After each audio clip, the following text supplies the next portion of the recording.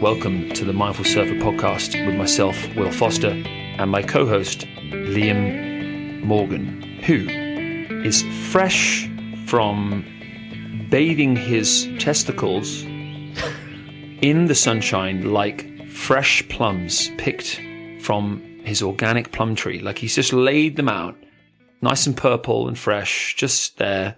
Because, according to Paul Saladino, MD, you can absorb a lot of vitamin D through your balls. Now, tell me I'm wrong, dude. This is where you got this hack from. How is it that this is me and not you? By the way, because I've been doing it for years anyway. I didn't even know I could absorb vitamin D through my balls, but apparently you can. Yeah, your neighbours have been complaining about it for the last 5 years. Damn straight they have. Well, here's the thing. Usually you're Mr. Nudie Naked, aren't you? But I did read about that, and it might have been Paul Saladino, or in fact there's a few other sort of, let's call them wellness and health gurus, who are currently extolling the virtues of making sure that your scrotal sac, shall we call it, or I don't know if it's all the other bits and pieces that go alongside that as well, get a little bit of a blast of vitamin D as well. Damn straight. And so what I did was, I shouldn't share this online, on a podcast. You must. You get home from a surf, often Will and I, because we're fortunate to live near our own break, and I train with different clubs on a Saturday morning, but you get home in the wetsuit, so you're outside your own house. Often you're not overlooked. As you're getting changed, you're getting out your wetsuit, and you put a towel around yourself, you think, I wonder if those guys are onto something with this sort of ball sunning activity.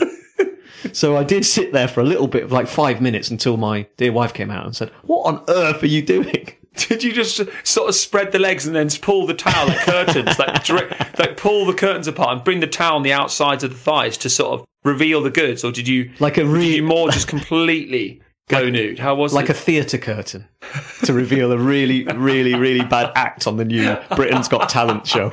Oh no, who's this that's arrived? God, they're terrible. The Royal Variety Performance. Oh, awful. I mean, I've produced a number of dead donkeys over the years. Now, let me describe what a dead... What? Well, listen, now, you're confused, I know, and the listeners are confused. Listen, I know everyone's confused right now. A dead donkey is a descriptive term for when you're in the car park getting changed. This applies to men and women. I don't know why we call it a dead donkey. Listen, let's not go there. It's when you slip. Now, you're getting your stuff on. You're getting your wetsuit on, your bikini on, your board shorts, whatever you're doing. You've got a towel, and it's wrapped around your waist. Now, we all have a surface, unless you get like a robe. Now, that's what's quite good about robies, but it can still happen. This can still happen to people wearing a robe over your body, is that you slip.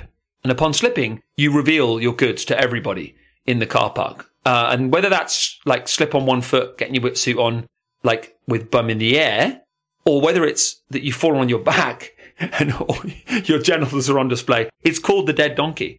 I've done it where my towel's fallen off. You're giving yourself a bit of a compliment there, using the word donkey. Well, I know. Well, that's the trouble, Liam. I think this is maybe where it comes from. Have you actually seen donkeys? You might want to rephrase this a little bit. I need to rephrase this as the dead mouse.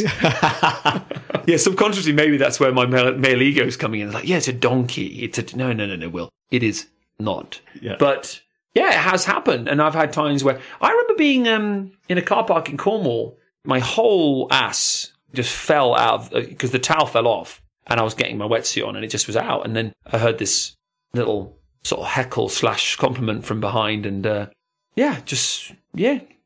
it, and thank you. Thank you. Appreciate your kind words. Thanks, Alan Stokes. Yeah, exactly. The interesting thing on all of this is I was sort of actually thinking aloud. I was having a lunch on the beach, and it was a sunny day, and I thought, go for a swim. Us Brits particularly do this kind of very awkward change in and out of our swimmers, don't we, on a beach to go and have a dip, and then vice versa. And there's like the towel dance, pre-roby or pre-dry robe or poncho towel, whatever it is. You see all sorts of guys, and lots of women as well, struggling with either getting undressed or dressed under a towel on a beach. It's undignified. Why don't we just get changed as a society? I think Germans handle this way better than we do. It's literally it's a few seconds. You're getting changed. Let's get changed. But we're very big on the old indecent exposure over here, aren't we? I am such a big fan of this conversation because when I've been in France, it's the most liberating change of your life. There will be times. Now, listen, I know I like being nude. It's not new. If you're new to the show, I like being nude, by the way. We've come from the campsite. and I would sling my wetsuit over my shoulder because I knew that it was so hot on this surf trip we were on that it was actually going to be impossible getting my foot through the suit because they get so sticky, and you can actually tear holes in your wetsuit accidentally if you get too hot and it's all get like, that sweat and you're trying to get your foot through your suit and whatever. Anyway, I, on this trip, would sling my wetsuit just over my shoulder, butt naked, carry my board, didn't even need a towel because it's France, and the whole half of the beach is nude, is like, look, go with whatever you want to go with. And no one's even looking because it's so normal. And I get to the beach, I get to the shoreline, and I'd change actually in the ocean. Very lovely, reasonably warm ocean. I'd get the suit on and I'd get it all over and on me without even having to think about a towel. And it was wonderful. No one batted an eyelid. Everyone's used to everyone else being naked and it's okay. Now, listen, here's the thing. Did I wear... Well, here's the other thing. Do you think there's a lot of French people on the beach laughing and going, "Eh, regarde, les ongles souris"? I think that means the little mouse in French. It's funny because I was like, what does that even mean? Right, okay, the little mouse. Will's well, probably. I think the French for donkey is souris. Well, listen, have you seen... Sorry, apologies to any French people listening who I've pronounced that incorrectly. Here's the thing. On this very topic, have you seen Noah Dean surfing nude in France? Because it's like, dude, that looks so liberating, so enjoyable. I mean, Rip Curl have always talked about the Mirage board short. It's like wearing nothing. Well, how about just wearing nothing? Well, actually, there's quite a... And I haven't seen it, but Flick, or Felicity Palmatier, Australian surfer, great big wave surfer, artist, like a really super, super talented human being in terms of what she does with art and surfing. She did a documentary, I think it's on Vimeo and YouTube, it's a pay access, where she explores exactly that. Why can't she wants to surf naked? Why can't she surf naked? It's just a human body. And I must check that out, actually. She did a huge publicity around it to say, well, why shouldn't she be free to surf naked as a woman on a beach that she knows? There is an important theme in that we always talk about to make it serious and attach it to mindfulness as well, is that ultimately, if you're prepared to strip back to that and you're not bothered about what people think, then you are truly liberated. Damn straight. I love that. I love that message. Although there is a time and a place. Time and place. And I am just picturing you deciding to surf nude from now on. We're heading out through the lineup, and I'm south of you. You're north of me. Don't even... Whatever's in your mind. And I can see this sort of misty cave of glute, hole, hair, and whatever. Because surfboards are fascinating like this. It makes both men and women's bottoms look curvier than they really are. I was in Hawaii, and first time there, I was paddling around, and I was like, God, these curvy bums. Like, surfboards make your back arch, like, more than it would on land, like, because it's sort of the way you have to arch your back. And I'm just wondering whether or not I could enjoy you arching your arsehole into my face as you paddle ahead of me. Now, listen, here's the thing. Anything's possible, but I'm thinking more Misty Cave. Let me just say Misty something Cave before you carry on. Any chance that we ever had of the godfather of surfboard manufacturer, Matt Biolos, sponsoring this show is now dead in the water. Gone. Hey, what the hell are they talking about now? Talking about arseholes. Here's the thing, though. If Matt was going to do it, given that he's a fucking genius with surfboards, he would design it so that roughly where your pubic hair is, as you lay on your board, there would be, like, you know how Velcro works? You've got the Velcro grippy, like, bit, and you've got the fluffy bit. So what he would do is make sure that you don't have wax, and you damn straight don't have the grippy bit, because then your poos are stuck, and you're never going to stand on your surfboard if you do that. But what he'll do is, very cleverly, put a nice sort of moustache-shaped piece of fluff right where your pubes would be when you lay on your board. So when you go to snap up, it doesn't stick. Now, this is the kind of guy he is. This is a double concave with a pube saver. Yes, Matt. We got the double concave on the front for the balls, and we got the... Listen, if you're just new to this show, if you're new to the show, it is genuinely about mindfulness and surfing. We sort of get onto that eventually. Here's the thing. We have surfed recently, and as recently as yesterday morning and the day before as well. How did you find it? There have been dream sessions, and I'm very conscious that if you're listening to this and you haven't been in the water, it's frustrating to sometimes hear people say they've had their session of their year almost. But or that you should have been here earlier. You should have seen it yesterday. It was amazing. You just missed it. Oh, cheers for that. Yeah. It's great today, isn't it? Oh, it's good today, but whoo, yesterday was fire. Oh, don't. Some insights from this as well, but just in terms of, yesterday we had a local surf and it just went off, didn't it? It was like a rare summer swell where the wind dropped and the sun came out, and the morning was an epic session of pretty clean, pumping waves, which, as regular listeners will know, is not our usual mushburger treats that we like to sort of tuck into on a usual basis. But the day before, we'd also been up to the North Coast. Will and I had a little trip and surfed very, very lovely, peeling waves and a peak that we'd managed to find to ourselves. So we'd stitched these two, dream surf moments together back to back.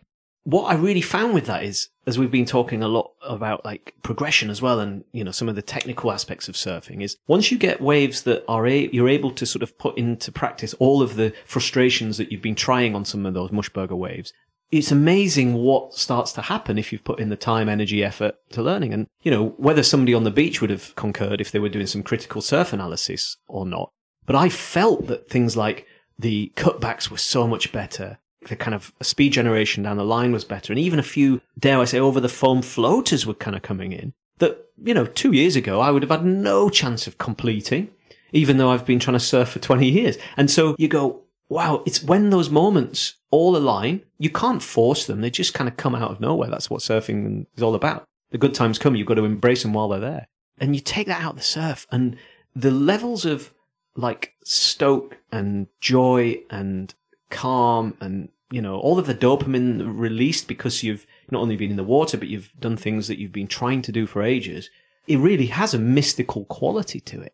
I mean, I'm still on a high from those last 2 days. And if you're a surfer, if you're used to getting in the water, you'll know what we're talking about. It's that kind of, you take those very rare moments where everything works well, and that's what keeps you going sometimes for the rest of the year or even beyond. So true, dude. It's amazing to have a sport that's good for mind, body, and soul. Yeah. That's rare and very special. I can't even answer why the soul bit feels like it's that. It just is that. When you get a real bomb and you get that experience of that wave that we've all had, or at least that you hope you'll have if you're new to the sport or have had a break from surfing for a while, is that you can get those waves and they just lock themselves into your memory bank and vortex and subconscious and just everything. They lock themselves in for the rest of your life. It's like you'd have to have a serious sieve of a memory to forget that experience. And that's what's really cool about being able to relive waves as well at times. I do this thing where I relive, like in the evening, especially after a special day of surfing, you relive those waves. You can really mind surf a lot of those waves again. And that's a really cool thing as humans. Would a dog be able to do that? Well, who knows? Does a dog have a memory like that? Maybe on a more body, cell, subconscious level. But this human mind we have, this ability to truly replay like a movie and the pictures that you could generate is really, really special. I have to say, I had this thing where on the day that we surfed the day before, when we were driving down, we drove down and I did this thing where I look at it and I make this judgment about the conditions, which is normal. I think we all do this. And we were driving down the hill and I was looking at the waves and I thought, okay, it's not great. And so immediately what I'm doing is I'm looking across at Liam and saying, Liam, we got to go to the other spot. And there's this other spot we won't name, which is a bit heavier, a bit punchier. It's going to be more popular. It's a more competitive wave. It's more high performance, etc., etc. But I knew deep down, I was like, nah, let's just stick with this because the vibe is right. And if we put out a good vibe, we're still going to have a great time. We're just going to put out that good vibe. Bring the stoke, as we all say on this show, bring the stoke into the ocean. Yeah. Don't wait for it to generate it for you, which it could, it might. First and foremost, you got to bring it. Because we all know when we've done those surfs, when we don't bring that stoke, and it never works. It just, you hit your head on your board, you can't get a wave, there seems to be people in the way. Your low vibe and our low vibe generates low vibe moments in the ocean. But if you bring that good energy, I'm just going to enjoy it, see what waves I can get, whatever. We then ran, the waves were, it only looked about 1 to 2 feet and sloppy. And then it was like, no, let's just enjoy it while we're in the car park. By the time we actually ran towards the beach, there's these beautiful 3 to 5 foot peaks. And we're like, I almost was like, where was that when we were, when we first drove down? And then ran down the beach, get in and score some absolute bombs. But I see this and experience this aspect of vibration creating my experience all the time. And in particular with surf. Surf is very, very powerful in this way. I know for certain that it's to do with my vibe and what I'm attracting. The details of that as to the deeper why. Like, what, why is that happening? Well, I don't know. And I don't think scientists can answer that, but they're getting closer. I think Joe Dispenza is getting better at answering this whole aspect of you are the placebo, you create your experience, and that there's this, in terms of his research that he's discussed, that you have this 4-meter radius. Have you heard about this? Yeah, there's this 4-meter radius of your energy field, which is a real thing. This is not just a, hugging trees and singing, kumbaya, like woo-woo shit. This is actual real physics. Now, whether they can answer that truly conclusively or not in our lifetime, I don't know. But I think when you're on a spiritual journey, a mindful journey, you spot these things all the time. And then the question then becomes if I am attracting stuff into my life and I keep not having the surfs that I want and they keep not going well, how could I get back to that place? How could I get back to that place of good stuff so that the good stuff can come back to me again? Because again, we bring that stoke, the stoke will find you. And I think it really is about just being present and letting go of expectations. And it's the biggest key. Yeah. When people then start doing this thing where they go, you can't expect that what you did with your mind started to like attract waves in your direction. Well, actually, as outlandish as that sounds, yeah, that is what I believe. And that's your prerogative to believe it. And that's it. And actually, we even were kicking about the idea of where the original mindfulness book is in the religious texts in a way. We talk about Eckhart Tolle and Joe Dispenza, but if you read bits of biblical text and you apply certain metaphors for what is the here and now, if God is omnipresent and he's everywhere and nowhere at the same time, well, that's like your own presence, isn't it? It's within you. The universe and whatever nirvana you're looking to aspire to is not anywhere else other than within your own cellular system, if you can look at it like that. And you can start to then go, well, okay, you can pull all of those kind of stories and fables and metaphors together and you can sort of take them into your own life. And even if you're not particularly religious, which I'm not, you go, okay, actually, yeah, there's some pretty cool stuff in there. The key to it, I think this kind of when you're talking about like create your own vibe, that's where Eckhart Tolle does talk about the principle of you're the person that puts joy into that. Of course, as we were saying last week, you do get joy from those things, but the more you go to those things, it doesn't have to be surfing, this is life as well, with intention of putting joy into it, even the most mundane task, eventually there is a rebound effect that comes back to you in joy because you're already in a high vibe, you're already happy. And I'm having to talk to myself here, cleaning the work surfaces, washing the pots, doing whatever it is. God, it's hard to put joy into that stuff. But when you do, it feels pretty good. And I came back from that surf and did those things with a massive smile on my face. And it's because I was already in that kind of highly energetic, joyous phase from having scored these hugely great waves. That's so awesome, dude. And you're listening to this and you probably, not definitely, but probably got surf mates or a surf partner or something like that.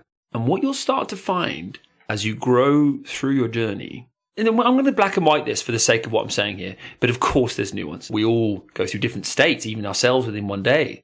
But overall, you will start to really want to be around those surfers who want to bring stoke to the ocean because it makes you feel stoked first, that then you bring it to the ocean. And then there will also be people that you've surfed with that you just naturally don't want to be surfing with as much and don't want to be going on as many road trips abroad or whatever it might be. When you start to notice that what they're doing is relying on the ocean to make them feel stoked and happy. Because when you have that kind of character, well, how often does this ocean truly provide what that person's looking for in their surfing experience? Well, it's damn fucking rare is what it is. Because surf, first and foremost, is mostly sloppy, even around the world, unless you're in Bali or somewhere where, Indo, where it is mostly perfect all the time. Surf around the world is mostly sloppy. It's mostly cross-shore, onshore. It does different things. You have to accept that surf is just what it is. But the thing is, if you have that kind of character where they're always just waiting for perfection, there's never this stoke that they bring to the experience. So what you find is you're just around this low vibe and it pulls you into that low vibe and you start yourself going, yeah, it's the waves that are making me go, no, this is shit. And why even bother surfing? Whatever. And then you go, no, wait a second. No, wait a second. The only reason why I'm being pulled into that is because my ego cares greatly about what they would think if I was to just bring stoke anyway. Because if I was to just bring stoke anyway, it's a true sign of vulnerability. Because being vulnerable is being that inner child. It's like everyone has this inner child of just enthusiasm for even small things. But we cover it up with the crust of, it's just a bit shit. That was the J.M. Barrie thing, wasn't it? Who wrote Peter Pan? I think that's the dude. And Peter Pan says something like, don't grow up, it's a trap. If you're with certain people, that's why there's a whole thing about surround yourself with pretty open, interesting, joyful souls who've got your best interests at heart. And theirs, actually, because they make themselves feel good as well, and they make you feel good. If you're around people, and we've all done it as we've grown up, and still can sometimes fall into the trap of being with naysayers, and those who actually as well, they make you feel like you can't enjoy the things you like because they might judge you for it. And this whole then judgment becomes toxic. Instead of us being in a genuinely live and let live world where, we can all have great buddies who enjoy different things. And because they enjoy those different things, that brings even better energy to the party. But this kind of boxing and labels, and we sometimes put those around ourselves where you say, hang on, that guy is he's a CEO of this bank. How on earth can he enjoy, I don't know, crochet or knitting or whatever it might be? He does that? He skateboards? What? He needs to grow up. Don't do that. Damn straight, dude. Live the life you want to live and enjoy it, and be around those people who allow you to live that life. Damn straight. You're surrounded by the kind of surfing friends that you want to be when they are genuinely stoked for your wave of life, like the wave of your life. Like, when someone sees you get the wave of your life, it's like the joy gets doubled because they've seen you get it. You've seen that they've seen you get it. And then when there's a shared experience all around that, you start to just double it and double it and double it. And there's that great quote, which is a joy shared is a joy doubled, and a problem shared is a problem halved. I mean, I remember researching this for my book, that the happiest people in the world in this research study they found were those people who could be genuinely, and I put that word genuinely into inverted commas, genuinely happy for someone else's success. That became the hallmark of someone's own level of happiness. Because if you don't feel like you have anything that you're lacking, why wouldn't you be happy for someone else? Oh, dude. If there's nothing lacking and you're in the ocean anyway. Now, don't get me wrong, I'm not perfect at this. If I go through that bit, which we all will do as surfers, where you just sort of out your flow and you're not getting waves, and you start I could do the wave. But eventually you'll start to spot, if your mind's doing that, you'll go, oh yeah, I'm just the insane ego mind that there it is. Let it pass. Back in the ocean. Right, cool. And then hoot and holler your mate. And what can happen is you hoot and holler your mate who's just scored the wave of their life. And then because it was genuine, you turn around, bang, and there's a wave right, and you're right in the right spot. And then boom, you're there. And I swear this whole conversation around attraction with waves is probably what helps someone who's in a positive vibe progress their surfing way faster than someone who doesn't, because they just don't get the waves. Yeah. It's a cruel but very, very fair universe in that sense. And it's almost as if some people in that realm see certain things, be it success or waves, as a finite resource, that if they don't have it before you, they're not going to, the cake is gone. This sort of stuff that we're exploring doesn't work like that. We're not talking about finite resource. The more you see it as an infinite resource and the kind of abundance is there. That's the word. And you're really happy and grateful. And like I said, we're humans, so yeah, there are times. Especially when we start surfing together, I'm like, fucking hell, he's getting all the bloody waves. There are those sessions. You have sessions sometimes where your mate just, next one, next one, and they just seem to be in the flow. Yeah. And it's just happening for them. Yeah. There are those sessions and you have to just go, yeah, my day will come. Maybe it's not today. The moments you access that place of being, authentically stoked for other people, whatever they've got in their life, is actually a really lovely sensation. Well, there's a lot of closed minds, for whatever reason they found themselves in that place, that really have elements that sit within this kind of realm of feeling that they are looking at finite resource and that somebody else's success is their failure, which is not genuine, deep, spiritual truth of the matter. Not at all. We have this with podcasting because we have other podcasters who do surf shows. Yeah. And if we were to ever have the thought that there's not enough listeners for our show, yeah. Well, guess what's going to happen to the show? Yeah. Just go fucking nowhere. Because we won't be creative enough, present enough to actually engage in what we're doing here. So the show will be successful when we know deep down, because this is the absolute truth, that there is enough for everybody. If you ever believe that there's not enough, you will manifest the same. If you ever believe that there is enough, because actually we are in a kind universe, it comes back to that Albert Einstein quote, which he said, and his quote is, the most important question that a human can ask themselves is, do I live in a friendly or unfriendly universe? And if you truly believe in a friendly universe, which you can't force, but you can sense and feel when you do enough stillness work and presence work that you actually start to realize that there's this other dimension that you can tap into called, the matrix or the quantum realm or the higher vibe or just being more grounded or present. There's so many ways of describing, but when you start to tap G-land, pipeline. Jam straight. When you're in those places, you can sense the friendliness that's there. And you don't know how, you don't know why, but you just can. Joe Dispenza talks about this. It's when you become heart-centered. Most people are just in their head all the time. So no wonder they believe in an unfriendly universe. Because when you're in your head, you're in your ego. And if you're in your ego, you're in separation. And separation says, if they have X, then I don't have X. As in, if they have it, then I don't have it because look what they have. And we do this comparison thing. And we have this superiority thing and the inferiority thing. And the mind will never cease on that. Now, what you got to do eventually is better go, fuck, I'm in my ego. And my ego believes in scarcity and it's afraid and it's all illusionary. And when you bring yourself back to heart and your heart center through practices of meditation and whatever it might be for you, just presence and more deep breathing, health practices and kindness, acts of kindness. I mean, there's a list of things. When you start doing that and you become more heart-led and heart-centered as opposed to head, you know intuitively that it's a friendly universe. You can just feel it because you're right there on the thing that matters really, truthfully, the most. But you have to put the work in. Yeah, that's it. There's no shortcut. In the same way that you have to put the work in to do a cutback or a float or whatever you're trying to achieve level. It could be standing up on a surfboard. It could be lying down on a bodyboard and getting barrel. Whatever it might be. Nothing comes without putting a bit of hard work into it. And this is what we're trying to work on as well. We're putting the hard work in to try and get this, because I don't always feel that good for other people, especially if damn they've straight, just dropped in on the latest wave. Especially when your mate has patented the pube repeller that goes on Matt Barlas's board and he's just made 5 million quid. And he's in the Mentaways getting massaged on the shoulders whilst being fed nasi goreng, being told by his surf coach that he's about to go out and have Lance's Ride booked all to himself for 3 hours. You think we missed a boat on Dragon's Den? Or Shark Tank in the US? Something like that.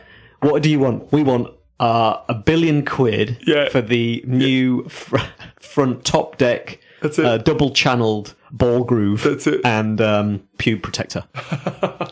Listen, it's funny. You know where you're at in your state of happiness and wellness when you can receive an email from your friend or WhatsApp of them 3 feet, 6 feet, whatever you want, deep inside a turquoise blue barrel, almost like stroking the lid with like this gleaming smile. You know you're in a good place when you can be happy for someone for that, because it's like the epitome of, wow, this surfing thing, the barrel, the blue water, the warm water, the traveling, the sunshine, that, all those things that we conjure as surfers, the dream situation, which, by the way, we just adapt to anyway after a few weeks of being it in the mental ways. Although, quite frankly, I would take that right now. Would be nice, wouldn't it? It's really interesting. We get asked this a lot. Where's your dream surf destination? Where would you go? And of course, it's aspirational to have the list. But from a deep place within my heart, the surf of the last 2 days, I wouldn't trade for any other place on the planet. Me too. So true. It is actually in the end. When you really break it down, it's quite a big statement to make, because a lot of surfers would go, Hey, bullshit! What's that knobhead saying now? Or Mate, have you heard what these two bloody idiots are saying again? He wouldn't go on a G, he'd rather be surfing his bloody mush burger. He's got a first-class ticket to G-Land. What a fucking prick this guy is. He could be in G-Land getting fucking shacked. Yeah. And he's just doing crappy little cutbacks. These boys have just turned down 2 tickets to Kelly's wave pool. For what? A fucking mush burger. Sorry for the swearing. Well, maybe not Kelly's wave pool. That maybe I would take that one. As long as you don't have to listen to him play his bloody guitar every evening afterwards. Correct. Hey guys, I got a new song for you. No, we've heard it, Kelly. Thank you. Well, cheers, Kelly. Just shush now. I think I'd just stay quiet. I wouldn't say anything. I'd just be staring at him. I think I'd just stare. Hey, hope you're enjoying the show. If you connect with what we do here at The Mindful Surfer, why not share it with your friends? Or go on over to iTunes and leave us a review. Because the more ratings we have, the more likely it is Liam and I can come back week after week and keep building this community of mindful surfers. Now, let's get back to the show. So, segment number 2, the mindful surfer, just a couple of moments to check in with your breathing, raise your awareness of the present moment. So take a deep breath in through your nose. And breathe out. And take a breath in. And breathe out.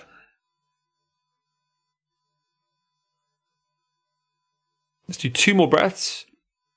Really notice how your breath is the anchor, the ultimate anchor to the present moment, because it's the thing that kind of signifies life itself. So take that breath in through your nose. And breathe out. And last deep breath in through your nose. Really notice the air going in through your nose. And just notice the air as it leaves your body. All the way to the end of the breath. Right to the end. That's great. I always remember Eckhart Tolle talking about this concept of my and my life and my surf and my this and my that. And we need to use that expression in conversation because it helps us describe, what we've been doing, what we've been getting up to, etc. Except the ego attaches itself unconsciously to this my aspect as a real thing. And so rather than say, I have my life is this, and I do this, and it's actually that you are life. You are life happening and unfolding now.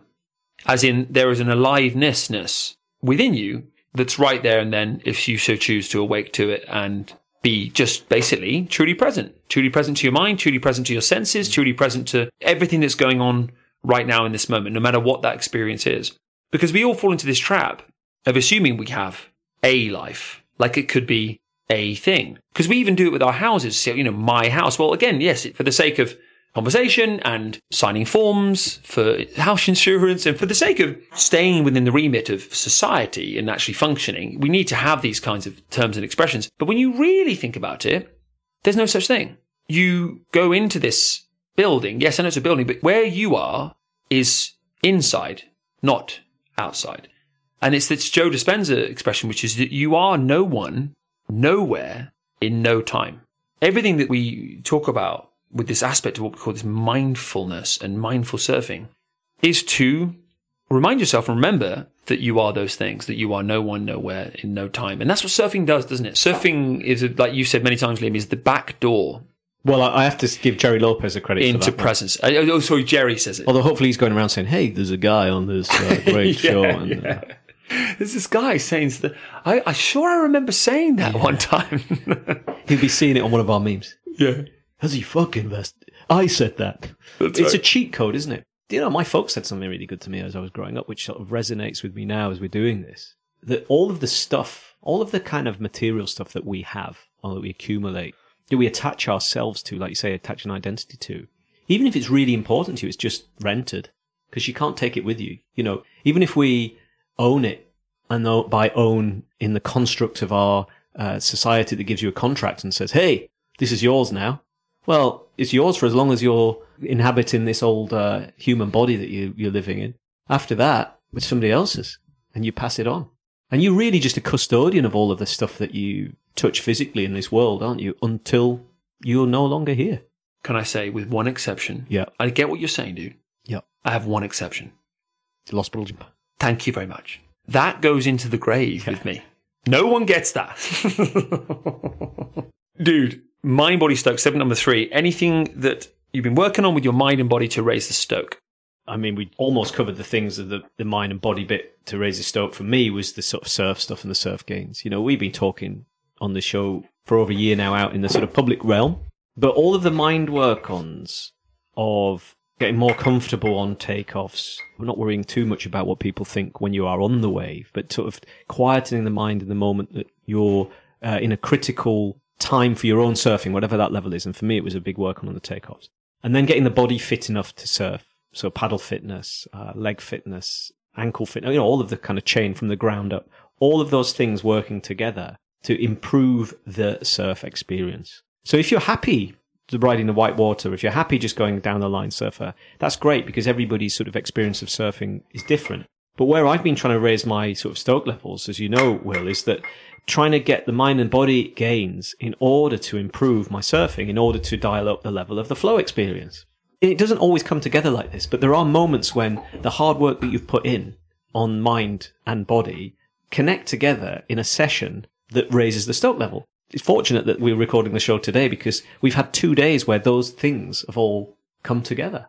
It shows you that if you put the work in, a bit like we were talking about putting the work into the inner stuff, the sort of soul work, if you like, that hard work there, the actual physical and mental gains of putting all of this work in that we talk about on the show every week to enable you to get more flow experience out of your surfing.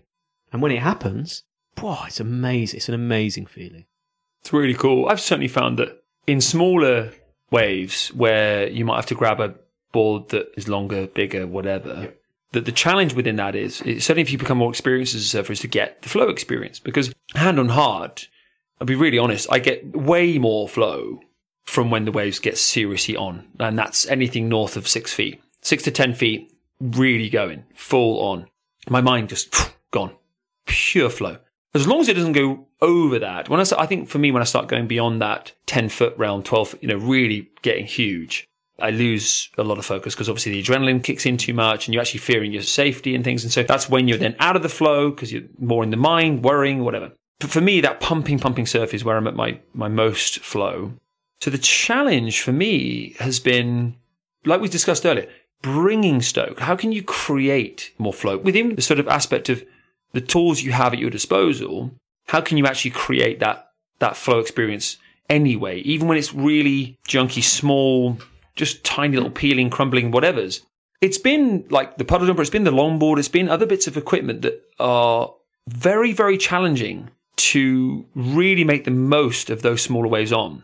In particular, a longboard, because what a longboard does and a nose rider, although it's long, it's very wobbly because they're designed to go really fast, like really quick in a straight line. So kind of glide. Mm-hmm. And what I found with the longboard is it takes a lot of balance. And because it's all that balance stuff and quickly on the nose, and then you've got to go to the tail and then back to the nose, and you've got to move up and down the board, is you can be on a really underwhelming little wall of water. But by virtue of moving around the board, you're creating flow because it takes so much concentration. The key one for me is if we always stay on the same board and stay on the same waves, expecting the same results, well, that's going to be tricky. Surf's going to change. You're going to change. The environment's going to change. There's only one permanent and it's change. And so you've got to adapt around that to find your surf happiness. And I've had to, back in my hometown on very weak waves compared to what I was used to before, had to generate it myself and not get into this woe me thing. Like, oh, if I was just abroad again and just be able to do trips. Because I'm sure that's on a lot of people's minds. If you think about it, in the way that with COVID, what it's done to travel, there's a lot of surfers around the world who are like, fuck, I just want to get out of this country and get back to some powerful ways or whatever. It's a pretty common thing. So you've got to eventually better bring it yourself into whatever you have available, basically. Again, we always say thank you, but to people who write in and a lot of people who don't surf and listen to the show and kind of take the surfing chat and apply it as we intend this to happen. This is what we're trying to do as well. Apply it to the real world that we live in, the on-land stuff, out of the saltwater places that we like to hang out the most. If you can then do that, so if you can put joy into the crumbliest of waves, the mushiest of waves, and you take that as a metaphor for what the most boring situations in life, then you can go around with a smile on your face most of the time. Not all of the time, because we're human. And you can't have one state, as you say, all of the time. There are good times, there are bad times. That's the deal we strike when we pop into this planet or pop onto this planet. But yeah, I think if you can sort of get your head around that and appreciate what you have at any given time, that's why I was saying, would I rather be anywhere else? Not really. After the last couple of days, it was cool. But it takes a work on because we are creatures of aspiration, and sometimes the fear of missing out kicks in. You're like, oh wow, look at that over there. But trying different stuff, as you say, is a huge, huge thing to kind of bring the best of every single situation that you find yourself in. Yeah, absolutely do. I want to share body aspect for me to raise the stoke. And it's been, as listeners would know that tune into the show, recent podcast, is the kettlebell. I've been training people's minds and bodies for life, but also surf too for almost 15 years. And I've experienced a number of different training modalities for health and also performance. And you know the old saying, you say, you can't teach an old dog new tricks. Well, I am definitely being humbled by the kettlebell right now because I thought I'd made the gains that I could make out of the exercises that I do in terms of Pilates, yoga, strength training, mindfulness meditation work, breathing work, core stability training, you name it, whatever, balance training, yada, yada, and just working on my imbalances and whatever else it might be. But the kettlebell has been fucking cool because there's something very, very unique about kettlebell training. It's Pavel What's-His-Face. That's how I'm going to refer to his surname now. Listeners will tell from my digestion of Pavel's wonderful content, which, by the way, I really recommend people watch. This chap, Pavel, type in Pavel Kettlebell Joe Rogan. Just Joe Rogan podcast, world's arguably probably most popular podcast. Yeah, he just pipped us to the last He awards. just pipped us, He had maybe a couple more listeners, just 2 or 3.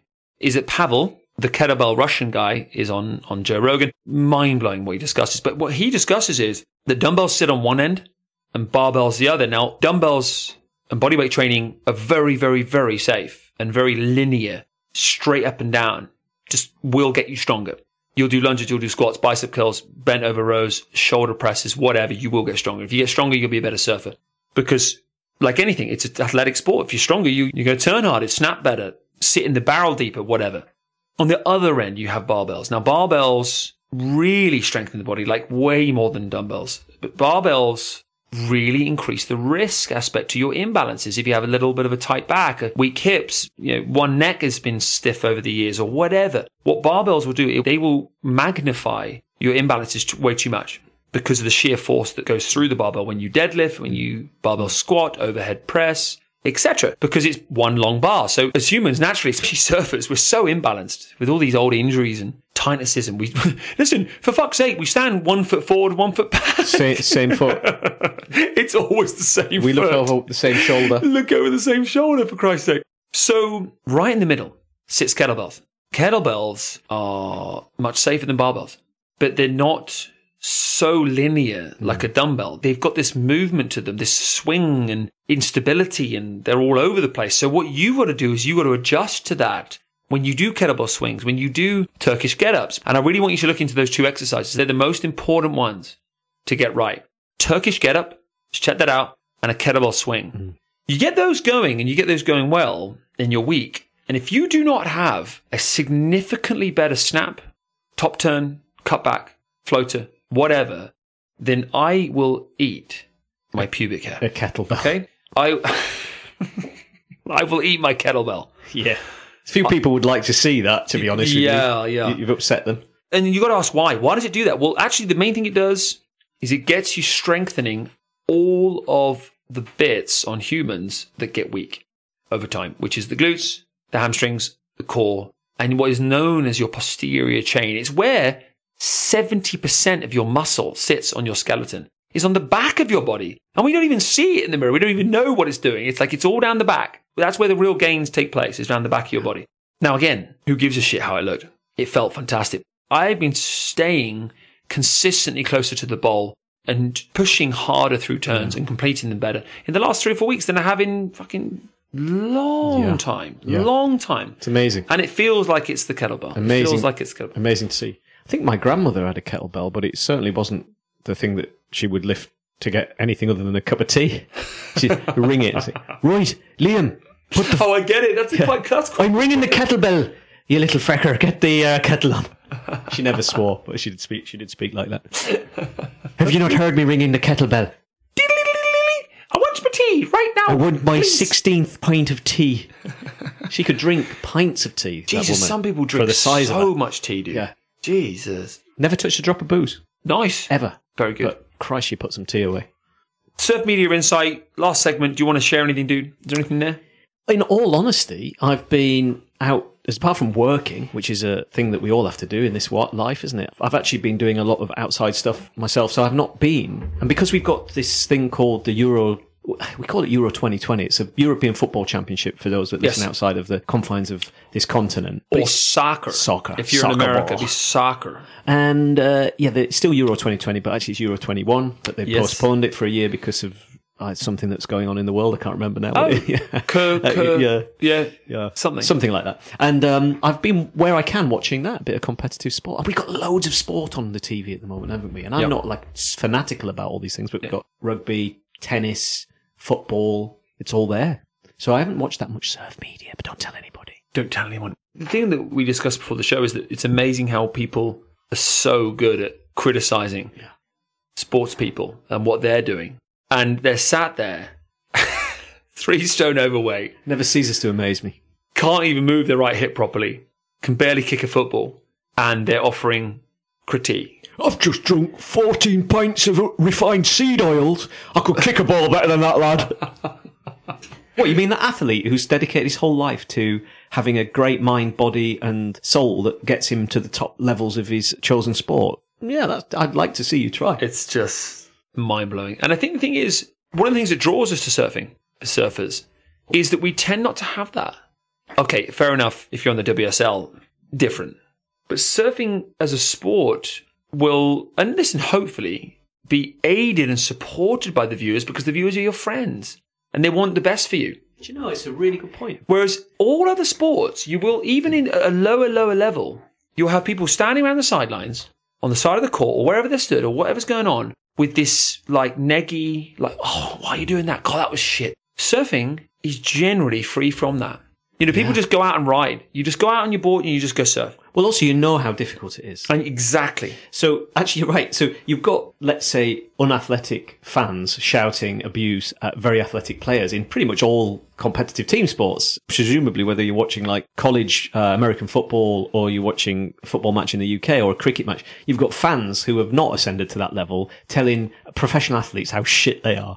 But you tend not to. You're absolutely right, dude. You don't get somebody stood on the beach at a WSL competition shouting at, Hey, Kalohe, you suck, man!